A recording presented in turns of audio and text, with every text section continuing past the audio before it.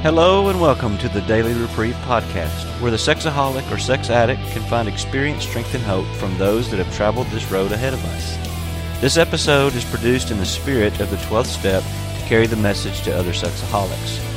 Every effort has been made to remove full names of the speakers in these recordings. This is done in order to follow the 11th tradition regarding anonymity at the level of press, radio, television, and film.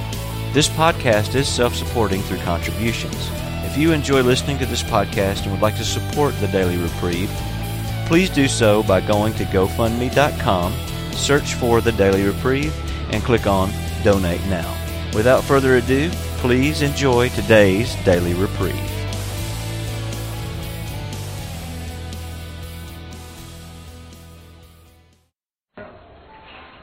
Okay, folks, my name's Dave. I'm a sexaholic, and I'm going to be your leader for this session. Welcome to this session on State the Name of Topic. No, that's not it. Welcome to this session on the Road of Happy Destiny, Facilitated Break. No, I'm going to get this. What does the spiritual me look like? All right? And if you would, please, in the spirit of the 5th tradition, to carry this message, this session is going to be recorded. So everything I've said so far, they're going to think, why am I listening to this? And I buy this CD. The recorder will not be turned off during this session. If you don't wish to be recorded, you may participate by listening or maybe attend another session. We ask that those who choose to share step up to the microphone so that those who listen to the recording can follow the discussion. Will you please join me in the opening with the Serenity Prayer, please?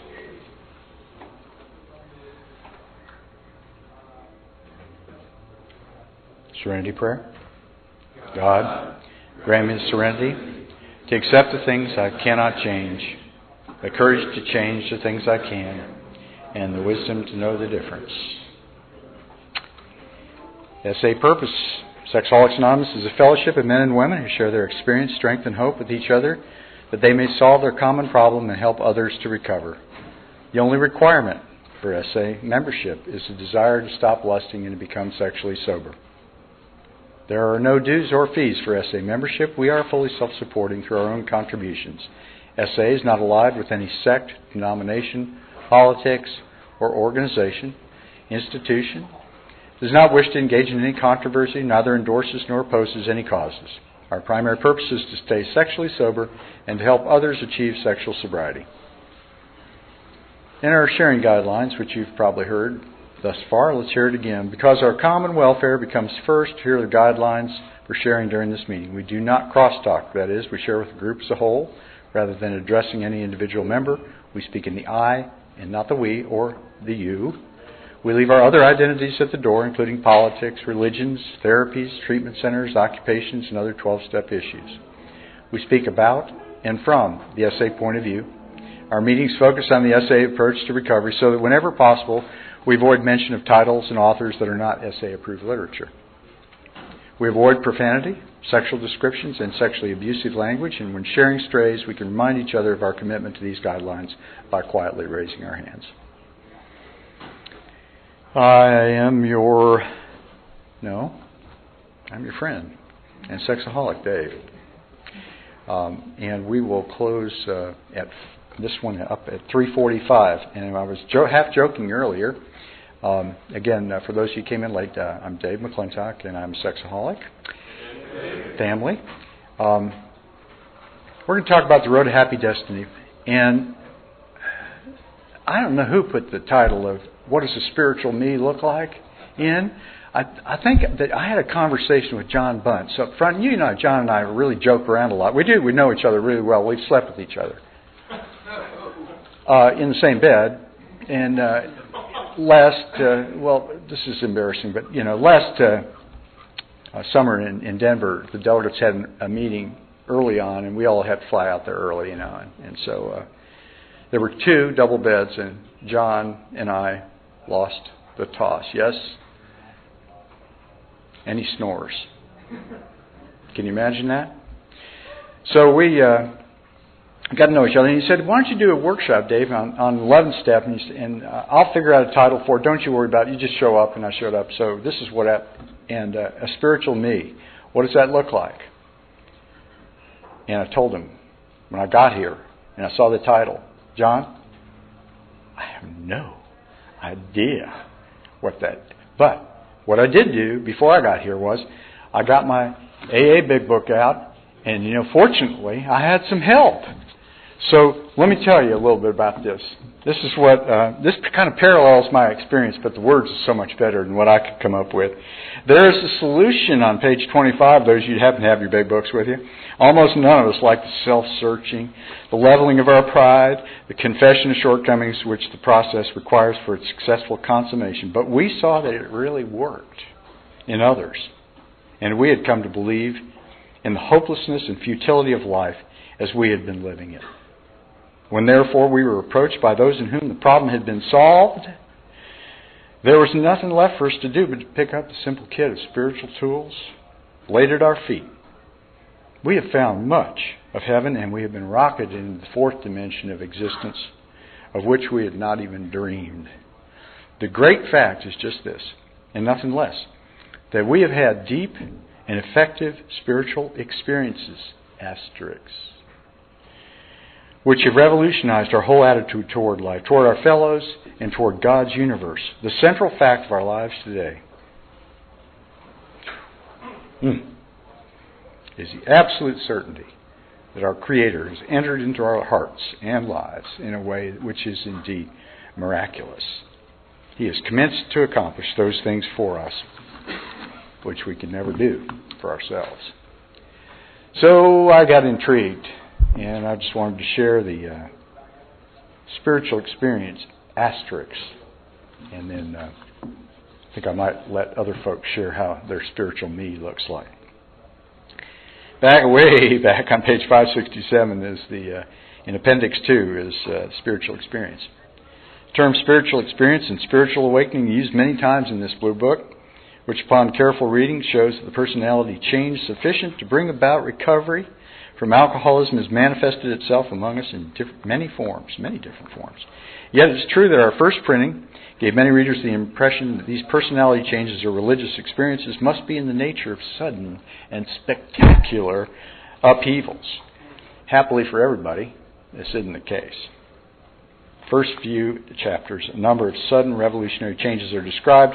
Though it was not our intention to create such an impression, many alcoholics have nevertheless concluded that in order to recover, they must acquire an immediate and overwhelming God consciousness, in quotes, followed at once by a vast change in feeling and outlook.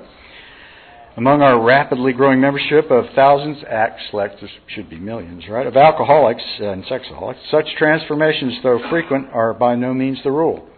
Most of our experiences are what psychologist William James calls the educational variety, because they develop slowly over a period of time. And I'm going to skip over some of that. I hate to skip over some of the really good stuff, but there's going to the last paragraph. Most emphatically, we wish to say that any alcoholic capable or sexaholic capable of honestly facing his problems in the light of our experience can recover, provided that he or she does not close his or her mind to all spiritual concepts. It can only be defeated by an attitude of intolerance or belligerent denial. We find no one need have difficulty with the spirituality of this program. Willingness, honesty, and open-mindedness are the essentials of recovery, but these are indispensable. And it has a great quote then by Herbert Spencer. There is a principle which is a bar against all information, which is proof against all arguments, and which cannot fail to keep a man in everlasting ignorance, probably women too. That principle is contempt before investigation. So what's a spiritual me look like? It's going to be pretty quick. I thought it looked like going to church.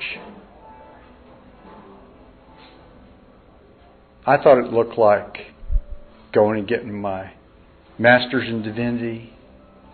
I thought it looked like building my ego.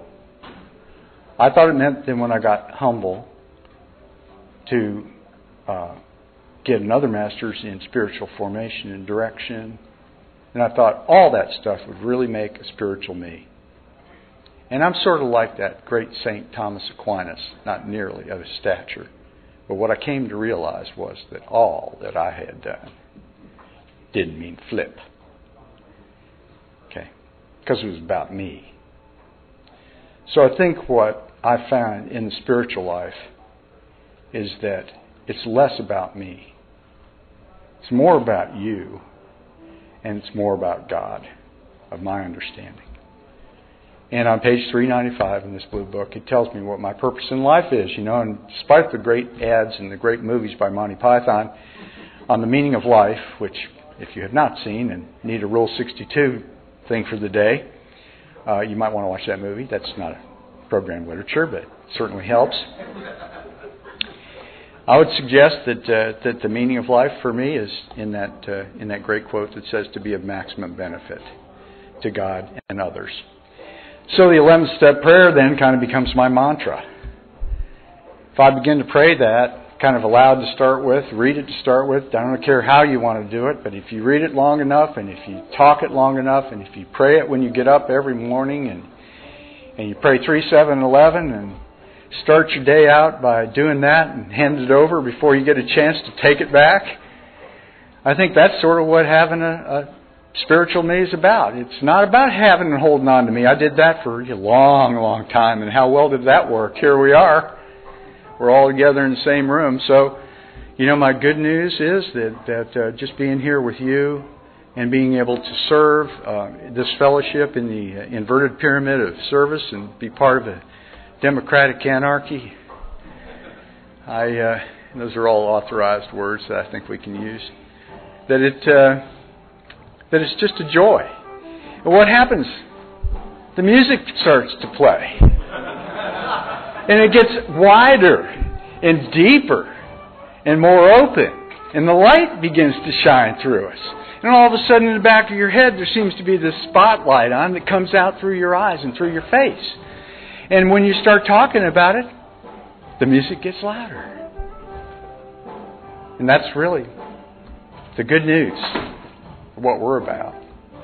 So what I'm going to do is, because I want to hear you and what your spiritual me happens to look like, I'd like to just turn it over. Open mic.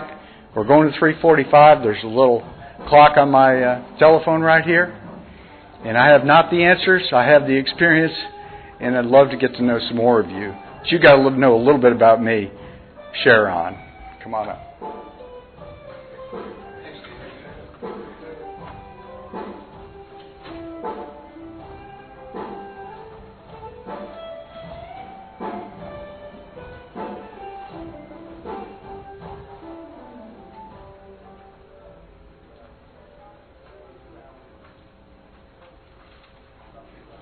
I feel like I should come up dancing or something down the aisle, like liturgical dance or something.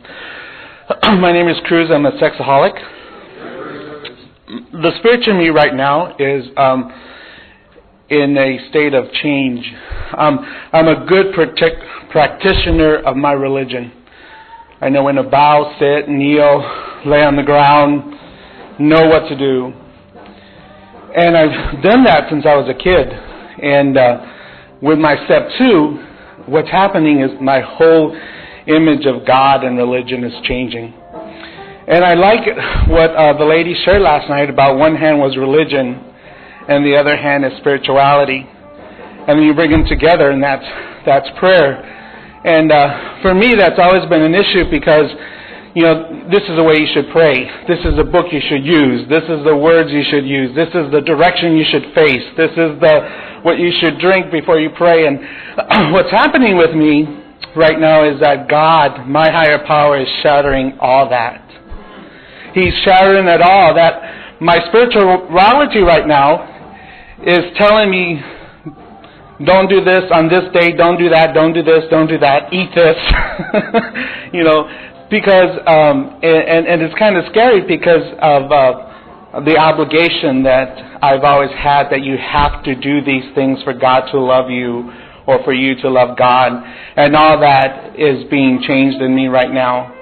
I haven't fulfilled certain Sabbath obligations in my religion for a few weeks. And I don't feel guilty about it because my higher power loves me. And if I don't do a certain thing or if I eat this, that kind of God, I don't need that kind of God that's going to punish me for not doing something or not doing perfectly. So there's some fear there, especially with the movie The Road and the 2012 and all these apocalyptic movies coming out. It's like, oh my gosh, I better do everything right because I only have a few years, before the world ends, and am I going to burn in hell and all this kind of stuff. And so for me, I really have to. I never thought I would say this, but a spiritual practice for me right now is actually I'm going against my religion has always taught me. And it's kind of scary because I'm going the opposite way of what my mind and I'm used to. But what I'm learning is that the bottom line for me is that God still loves me. And even if I'm going down the wrong path right now, He's still going to love me. And I'm learning that He's loved me even when I was acting out. He loved me when I was in that adult bookstore. He loved me when I was with that anonymous partner. He loved me. And so I just have to constantly come to that. And a lot of this spiritual awakening happened through step 4 when I realized that I thought I was defective and that the biggest person I resented was myself. So when I did, as I'm finishing up step 8 now, I was going to put the last person to make amends to was going to be myself. And my sponsor, in his wisdom and his experience said, why don't you try putting yourself on top of the list? And of course, no, I can't do that.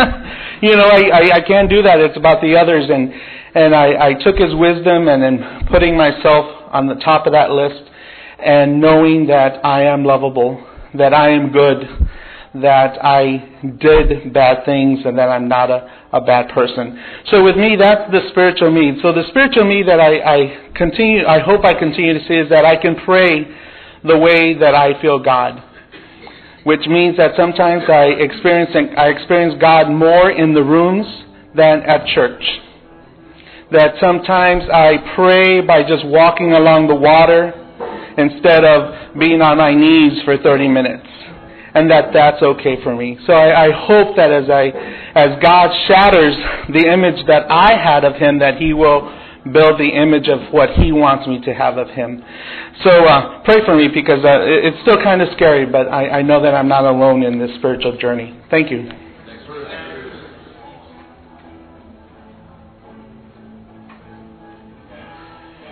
Hi, I'm John. I'm a sexaholic. Grateful to be here. Grateful for the convention. I want to thank you for the lead. Reminded me of my own journey with spirituality, I guess. And, my journey began with exactly what was mentioned, contempt. Until I read that big book, I had no idea that I was the problem with gaining spirituality. I spent my whole life trying to fix and arrange things, manipulate things, lied to do that, manipulated people, all to get an outcome. And, I was somewhat successful in my own stupid way. And I thought that was how I had to live my life. The beauty has been, and as others have pointed out, not so much a crashing change. I mean, when I was afraid of step 3 because I thought I can't have this, I need this giant switch to move to make me religious, spiritual, and I confused the two, of course, and that my life would be forever after different, wings, paintings on ceilings, spiritual hands reaching down to touch me, all of that kind of stuff. And I was fighting it, and then I read in the big, maybe it was 12 and 12, I remember there was a phrase, just give up the debating society for a while. Just suspend your disbelief for a while, because maybe the problem is you. And I saw myself in that. I said, okay, I had to suspend my disbelief when I came into the program. I have to try this. And I did. My sponsor was smart enough and helpful enough to tell me, don't worry about step 3. Are you willing? That was enough. We move forward. What's happened since then has been amazing, and I'll just point to a couple of things that happened. Sponsee, incurable problem with his job, complicated problem, bordering on his program, huge, possibly threatening his job, his income, his marriage, all, there's a catastrophe waiting to happen, and he turned to me for advice.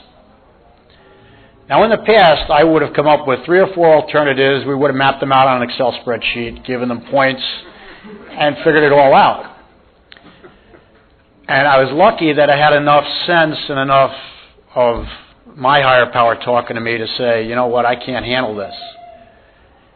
And I reached out for help to the people in my group. And we have such a thing as we call it a check meeting, right? When you're running out of answers and you need another help from some other sponsors, we can sit down and do that. I arranged the check meeting for my sponsee. I asked him if he was willing to do it. He said yes, begrudgingly. He was not happy about it, but he thought we had to try it. As soon as I asked for the check meeting, he came into the meeting that night and told me the problem had vanished at work. It had solved itself. He was out of the problem. It had mysteriously gone away.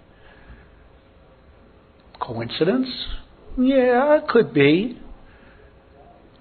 I'm afraid to talk to my wife about something. I've done something. I'm fearful of talking to her because in my heart of hearts, my deepest fear is she's going to reject me and she's going to leave me. And somehow I pray on it, and somehow I ask for help, and somehow I realize that what I need to do is talk to her. And when I do that, something which 2 years ago would have caused her to not talk to me for a month and maybe leave for a while is okay. You cannot convince me that these are coincidences. That would have been my first answer a few years ago. I do not believe that there are any coincidences any longer. I do believe that I have a higher power that is always available. I do believe that I have a higher power that is more infinitely greater than any problem I could ever bring. And what that has brought me, and that's the real change in me, is peace. I don't have to feverishly work through these problems anymore. I don't have to feverishly figure out what lie to tell or who to manipulate to get something done. I have to turn it over to God. And when I do that, and it happens over and over again, it works. And that's made me a more peaceful person, and that's made me more accepting the next time of turning it over even more quickly. So that's what it looks like for me. Thanks.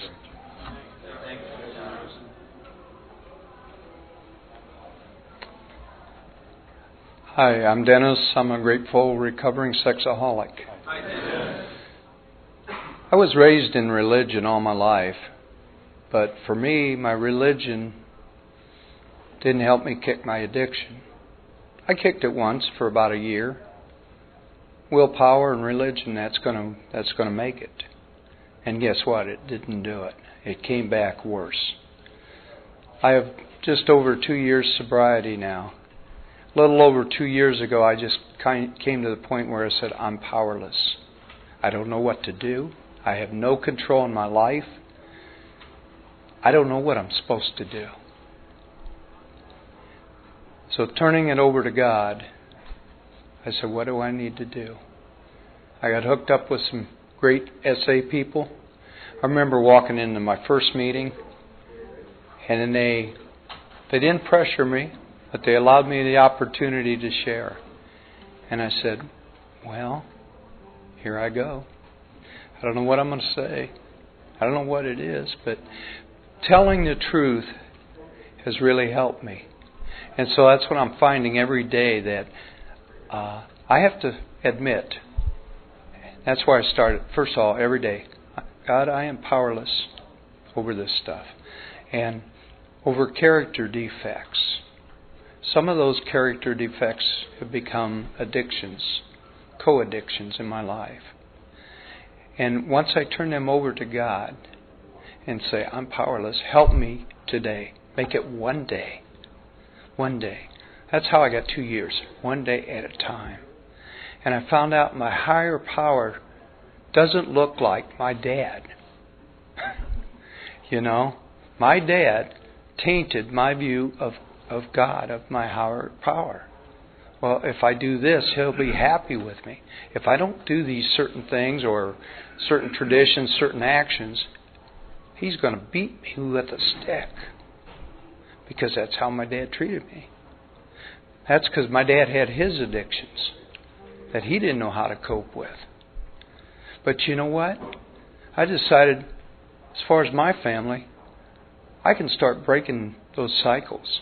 That generation stuff, the doctor was talking about how it gets passed down generation to generation. There's some genetics there.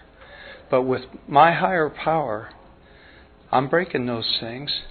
I'm starting a new thing in my family that I can't do myself. And so I am so grateful for God loving me through all this stuff. And here's the truth that He's shown me recently. Because my higher power gives me the Bible as my guide. And in Hebrews 13 He tells me, I will never leave you. I will never forsake you. That gives me a lot of hope. And my God, my higher power, will be with me each day, whether I do good, whether I do bad. But as long as I keep seeking Him, I'm starting to find joy and release. And I'm starting to be able to use that 12th step of giving out because He's given me so much. So that's for me what a spiritual man looks like. A guy that'll be honest. He'll put it out there before people and before God. Here's who I am. Here's what I'm doing today. If I'll do that, my God is faithful to help me recover one day at a time. Thanks. My name's Glenn. I'm a sexaholic. I was thinking this weekend what my spirituality means to me, and I think clearly means two things in working my program. One is humility and one is honesty. And I was thinking a lot about the speaker last night, Harvey, and something his wife said that he was very observant on one hand and doing these terrible things on the other. And I've lived maybe the last 15 years of my life like that, being very, very observant in my religion and then doing these terrible things. So I was living this double lifestyle. And I'm sure some of that was guilt, trying to make myself seem like I was a better follower of my faith than I was. But I'm realizing the key is humility, because when I'm tempted, I'm a compulsive relapser. So when I'm tempted, a lot of times I don't want to check it in, and I realize that's pride. That that I'm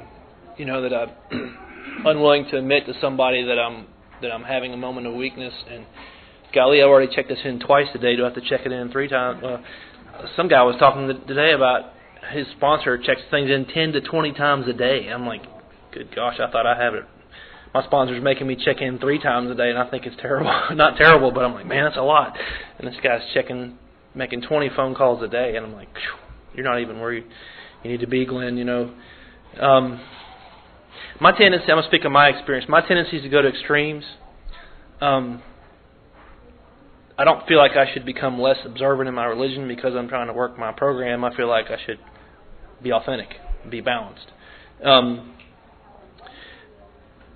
That someone has spoken several times about putting program, I heard this several times in the weekend, putting the program in first place in your life. And a lot of times I've struggled, it's like, well, that seems like idolatry. How could I put something in the place of my faith and everything? I've never had an issue with the program being an idol in my life. What I've had an issue with being an idol in my life is lust. That was the idol, and still to this day I struggle with that being an idol in my life. And so placing the program first is a proper ordering of things. And I've finally been able to accept that this weekend, because that was something I struggled with, And the real idol that I've struggled with for many years has been lust. So that's what I need to get rid of, So I need to place the program first in all things, and then everything else will take care of itself. Because I think even my sponsor told me this. He's like, if you're acting out, all that stuff is lost anyway. I mean, so those are the things I've learned this weekend. So thanks.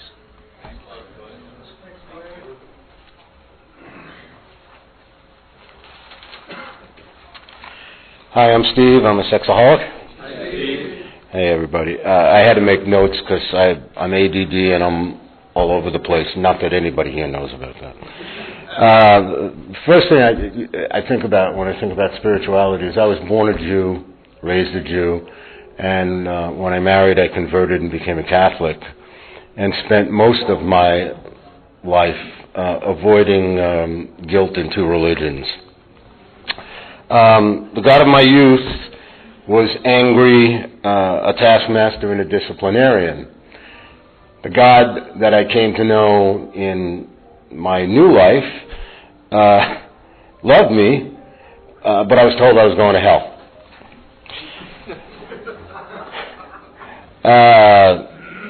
My life in addiction was a life of doing things without consequence. Nothing I did had consequences. So that rather than tell the story, it's nothing I did had consequences, yet everything I did coincidentally kept me from dying, going to jail, hurting myself in horrible ways. I hurt myself in many ways, and hurting others in horrible ways. There were a lot of coincidences. I heard somebody else speak about coincidences. My first SA meeting, I couldn't run out fast enough. And a very tall, very thin guy stood blocking the door to stop me. And here I am, a fire plug-sized linebacker, who looked at this guy and said, "Yeah, you're letting me out." I couldn't get out of that room. And he spent time, the best way of describing it, ministering to me. I had no clue at the time that he was a brother, Catholic brother. And there have been a series of these kinds of coincidences since I recently went to a workshop. We had an all-day workshop in our area. And for the first time since I started switch hitting, I went to bat the other side of the plate, being Catholic. I actually did a confession. I don't believe in confession. I don't believe that confession cleans the soul or cleanses the soul.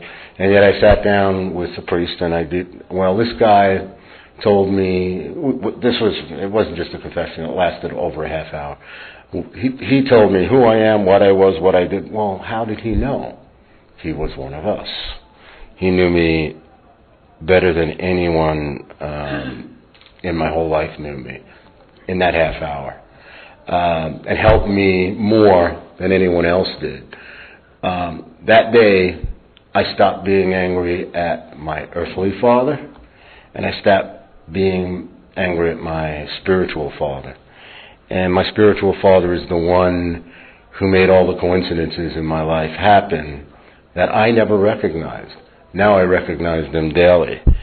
And the most important words anyone in this program ever gave to me, the most important words anybody ever gave to me in this program that involves spirituality are coincidence is God's way of remaining anonymous. And I cherish that and I keep that with me every day. Thanks.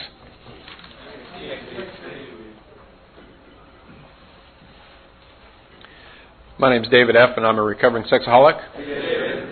A few years ago, I needed to make a phone call because I was in a situation where there was a woman that had triggered me, and I was frustrated by the situation. I didn't want to be triggered. I just wanted it to go away, and what I really wanted to do instead of surrendering it was I wanted to gripe about it.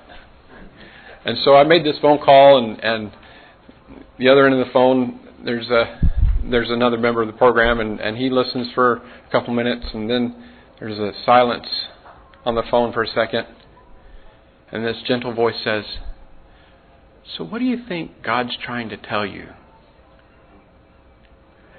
And Dave, I don't think I've ever been so angry at you in my life. But that question has stuck with me. has stuck with me in my recovery. And I ask myself that question quite often when I get frustrated or when things aren't going right. What is it that I'm missing that God wants me to know? And, I know we all walk our own path in recovery, and different people have different experiences. But for me, this really has been a spiritual change. I've always been active in my church, and I've felt frustrated at church at times because I thought I had to fix myself and then I could go to God. And that's what I heard at church. But now that I've learned that that's backwards, that going to God allows me some healing and allows Him to fix me, I go to church and I hear that, oh, well, it was my problem all along. They've been teaching it right. I just missed it. and so it's been interesting to me because my recovery has been very well integrated into my religious beliefs, and it's been a very healing thing for me, and it's provided me opportunities to serve and to take these principles back with me to my brothers and sisters. And some of them I've shared my story with, some of them I haven't, but I've shared principles of recovery with, and it's been a great 12-step opportunity as well. And that's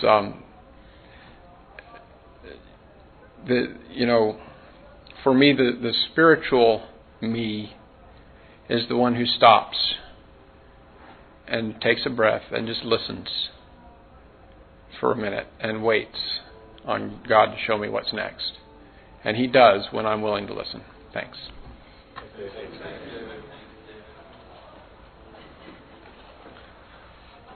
Good afternoon. My name is LB. I'm sexaholic. Sober by the grace of God since October 2006. When I was just standing out in the lobby before this meeting, well, actually a couple of minutes after the meeting had started, I came in late, was trying to decide what meeting to go to, and I saw the title, Road of Happy Destiny, What Does a Spiritual Me Look Like? And I thought, that sounds interesting. And this line from the 12 and 12 came to mind. I love the literature. There's amazing insight and guidance in all of our books, the 12 and 12, the Big Book and the White Book. This is from the chapter on Step 5 in the 12 and 12. And it's kind of my goal, I think, and I'll elaborate a little bit.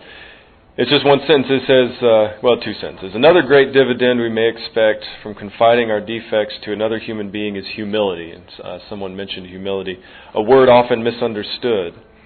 To those who've made progress in SA, it amounts to a clear recognition of what and who we really are, followed by a sincere attempt to become what we could be.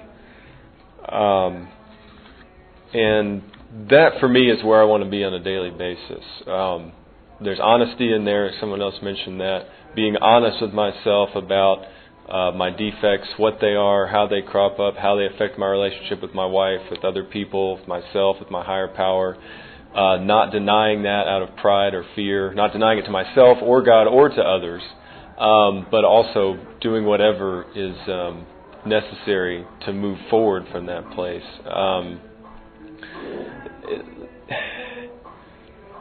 I'm going to say I make a lot of phone calls, so I don't make 20 a day, but that's one thing that has really helped me with humility. If I'm constantly calling other members of the program and saying, "Hey, this is what resentment's going on with me today," and I don't just say, I'm feeling resentful. If I'm going to call somebody and usually share resentment, I've already taken an inventory, and I'm going to tell them, like it does in the 5th step, who I'm mad at, why, what it affects, and where I'm wrong. I don't just call them and say, I'm angry at so-and-so, and just kind of get this catharsis out and then hang up. That was taught to me by my sponsor. I call him up and he, I'd have something going on. Well, where are you wrong? God. So I learned, I already had to have this figured out. Not always. Sometimes I have to have him help me see it. But I know that's where I'm trying to get to, is where I'm wrong, because that's where my humility comes from, being able to share that. The big thing is, and the phrase Road of Happy Destiny is really interesting. I go through the steps and I get these tools that I get to use now on for the rest of my life as I understand it. and it's just work. It's just a lot of practice and a lot of work. But it gets amazingly better constantly. And one of my things that I have to focus on is not getting discouraged. If I find myself not making certain progress in a certain area, like I have a really hard time being judgmental of my wife, and that's just that's something I'm constantly praying about, constantly surrendering, constantly calling people about, taking 10-step inventories on, making amends to her about. And that's where I am with it. I'm doing the work and I'm making small progress. But if I get bogged down in shame and self-loathing, I'm not. Which is what I'm tempted to do. I'm not gonna move any further because I'll just say, oh, what the heck, forget it. I just keep trying, and progress does come. But that's a big thing for me is to accept this is where I am and keep doing the work and trust that if I am doing the work, God's gonna keep growing me, and it has happened. So thanks for letting me share. I'm David. I'm a grateful recovering sexaholic. Thanks to the lead and all the sharing. It's been getting a lot out of what everybody shares.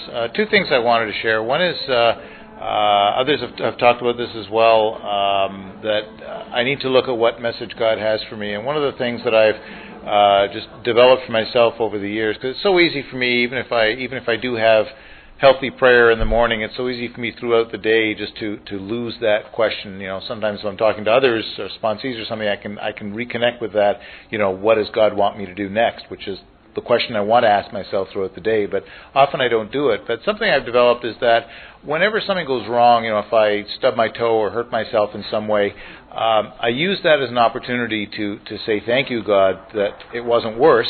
And also thank you for reminding me that you're there, because and then I get reminded, okay, God's trying to tell me something. And usually if I stop and ask myself that question, there's something that I need to hear at that moment that God's telling me.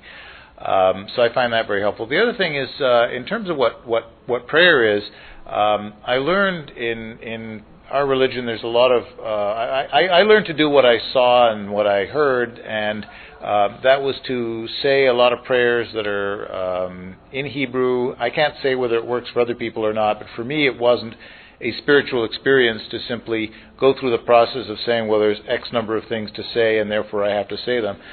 When I got into recovery, at some point, a couple of years into recovery, I started to realize that what was the prayers actually consisted of was really all about my recovery. And for me now, for me to focus on the actual meaning of the words and discover that they're really all about connecting with God, being grateful for the blessings I have, thanking God for those blessings, asking for freedom from my addiction, connecting, in all kinds of different ways with actual communicating with God. And so when I'm able to do that, which is not all the time, but when I can do that, I find that is a spiritual experience, a spiritual process for me. So I'm grateful for that. Thanks.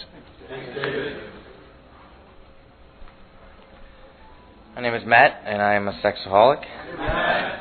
I heard someone say in a 12-step meeting about a year ago that religion is for people who don't want to go to hell, and spirituality is for those of us who've already been there and don't want to go back. And that's about where I am. I feel like I have been through hell with the acting out, and I don't want to go back. First coming into the program, I heard a lot of people, when we'd have meetings about higher power or spirituality, a lot of people say they were angry at God. I didn't understand this coming in, because to me, that was like being angry at the Easter Bunny or Santa Claus or something made up, because I truly had no faith at all. I just thought religion was something great for little kids that have some structure, but that it had no real impact in anything real. And I'm just so glad to be proven wrong on that. And one of the things that I found coming into recovery, at first it was complete blind faith. It was I had no belief that it would work, but I knew what I was doing didn't work, and I just had to, each new step of surrender felt it would be off the edge into oblivion. it really felt like it'd be off the edge into oblivion. And that was blind faith. Taking the actions, people saying, get down on your knees, pray. It felt so awkward to get on my knees and pray. But I just did it on blind faith. And over the months and the years that I found that I'm not stepping off into oblivion. The surrender is killing the obsession. It became real faith, not this blind faith. There was real concrete faith. And I think that's where my spirituality is at right now. I know that I have these tools. I know that I'm going to continue to be triggered. It's not going to go away, but that I have these spiritual tools that I can pick up and use at any time. And I'm just really grateful to be here. Thanks. Thanks, Matt. Thanks, Matt. I know there are more of you out there that are spiritual me's. I wanted to share one thing with you that did come to me while I was sitting listening, that I think there really is a place, and I think as Bill sees it, he talks to us a little bit about self-examination, prayer and meditation. Okay? If you practice those individually, that's good. But if you practice them together, they provide an unshakable foundation for the spiritual life. And yeah, page 98. Right, there you go. And I just want to share that for me, that really has come clear in my own experience. 10, 15 years ago, I started what I thought were pretty good times having meditation. Then I walked into the wilderness meditating, and felt like I'd gone around in circles. Whenever I started to get quiet, it's my son playing there.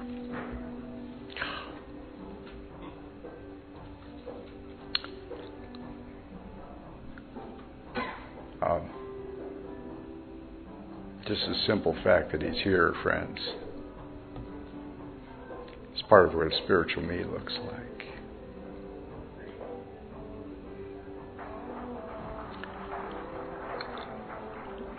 But that whole journey through the wilderness is so important in the spiritual life. I've got to come to a place where I understand that I cannot do this alone. I have deep and cherished relationships with people like you in this program. And it is an incredible gift to be able to come and to share our experience, strength, and hope together, because I walk away a changed person every time I come here. And I've been to a lot of conventions. And I think that's the gift. If I only learn to ask for help, and my stubbornness and self-pride has caused me to just, miss it for a while. But the God of my understanding steps back and just says, it's okay. When you're ready. And the readiness is all. Because I think that the great pain and great suffering that's talked about in the big book are part of the integral process of being able to become healed. And if you will, recovered. I've recovered a life. And I find that that's part of what the life was there all the time waiting for me.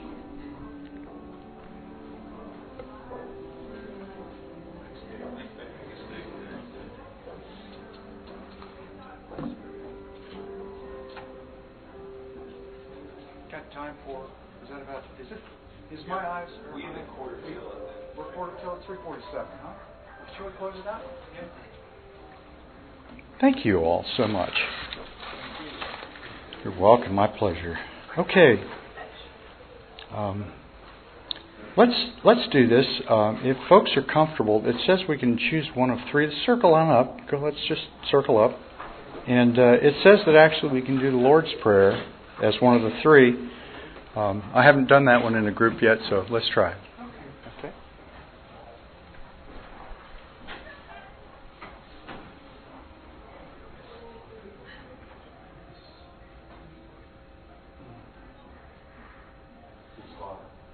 Our Father, who art in heaven, hallowed be thy name. Thy kingdom come, thy will be done, on earth as it is in heaven. Give us this day our daily bread, and forgive us our trespasses, as we forgive those who trespass against us. And lead us not into temptation, but deliver us from evil. For thine is the kingdom, the power, and the glory, forever and ever. Amen. Keep coming back. It works if you work it. So work it. Work it. And live it. I got to be led by you.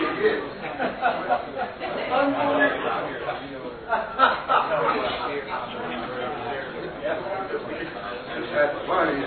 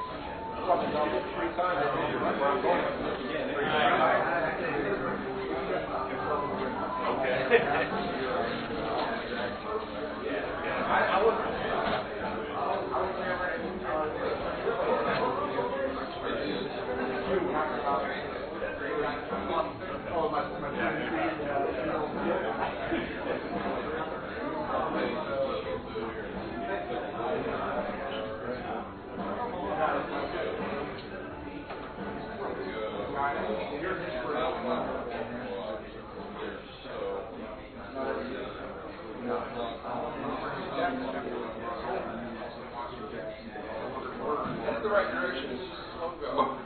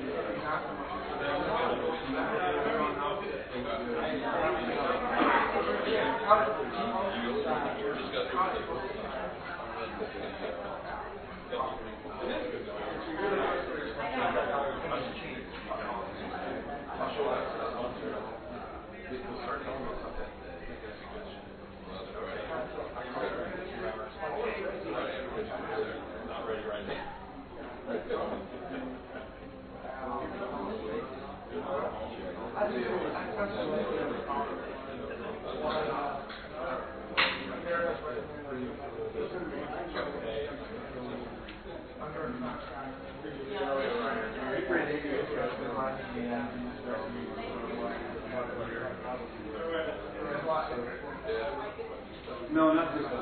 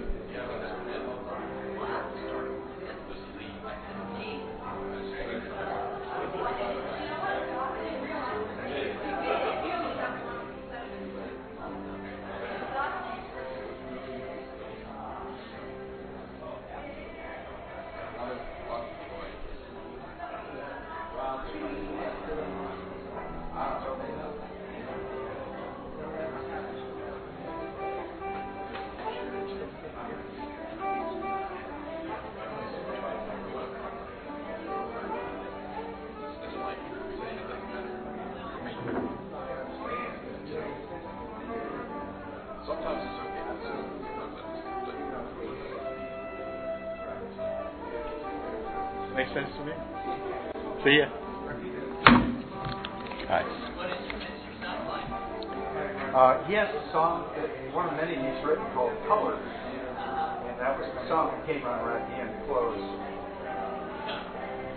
So we say things don't happen by coincidence. Yeah. I'd like to say I planned that, but you know.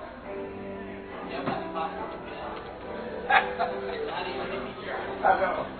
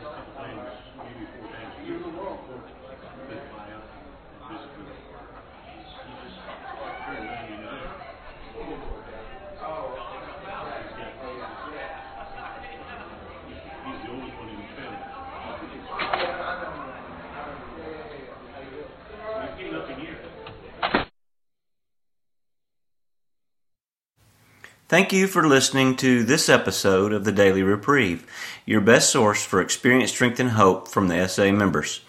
Please subscribe to this podcast to be alerted of new episodes. Please show your support by donating to the Daily Reprieve by going to donate.thedailyreprieve.com and choose either monthly or a one-time donation. Music was provided by Matt P. Once again, thank you for listening. We'll see you next time.